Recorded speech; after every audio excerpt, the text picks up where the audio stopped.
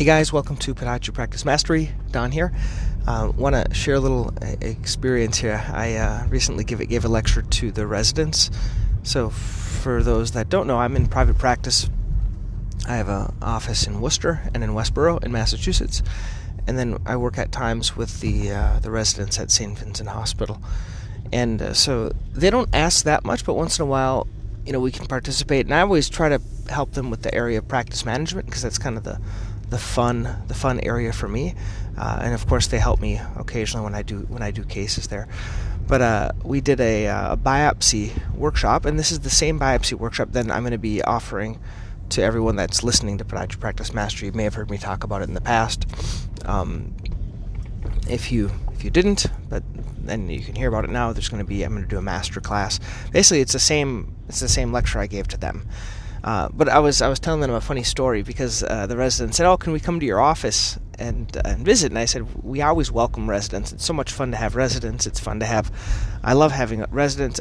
I really like having other doctors come and visit the office as well. So if you are listening and you would like to come and visit, that would be fun." I had recently Dr. McCann come. He's from New Hampshire, so he came and visited. I've had some others come. Not too many, though. I think everyone's busy. That's the same reason I don't have an opportunity to visit anymore. But they asked, can we come? And I said, sure. But the reason you guys have all the restrictions on your residency now is because of me. And they're like, what? Because they didn't know I did. Some of them don't know. It's been about 15 years I did that residency program. And when I was a resident, whenever I wasn't doing surgery, I was always trying to be at doctors' offices. So if I didn't have a case till the afternoon, or if it was a slower day, I always tried to go to other doctors' offices. And because of that, they put these more stringent restrictions on them, meaning like they have to be there every day at 7 a.m. and they have to stay till 4 or 5 p.m.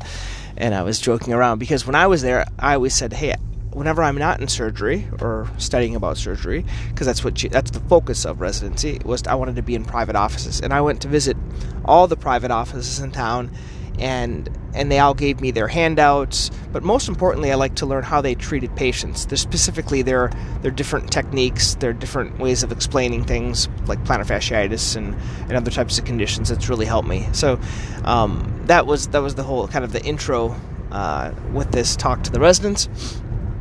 And then the actual biopsy lecture was great. I had Rob. He is from Quantum. That's who we use currently for our biopsies, our lab, pathology lab. And so Rob so kindly sponsored that event.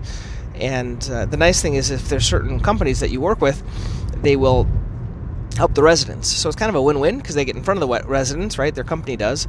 But also he brought in Pig's Feet, and he brought in, I think it was Chipotle, for us to eat. And then I did that lecture for them, and then I showed them how to do different types of biopsies, like shave biopsies and punch biopsies. And he brought in all the biopsy material, Pig's Feet and stuff like that, so they could learn. And I asked the residents during their 3 years of residency how many biopsies had they ever done, and my residents hadn't done any. They've done, I guess, they thought it was a biopsy, but like maybe an excisional biopsy. When they're doing a surgery, they're taking out the whole thing and just closing it. I guess that would be a biopsy, but I was talking more about punch biopsies. And they've done a few, I guess, with the wounds that they're treating. Occasionally they have a wound center or hyperbarics that they're treating, and so they don't do that many biopsies.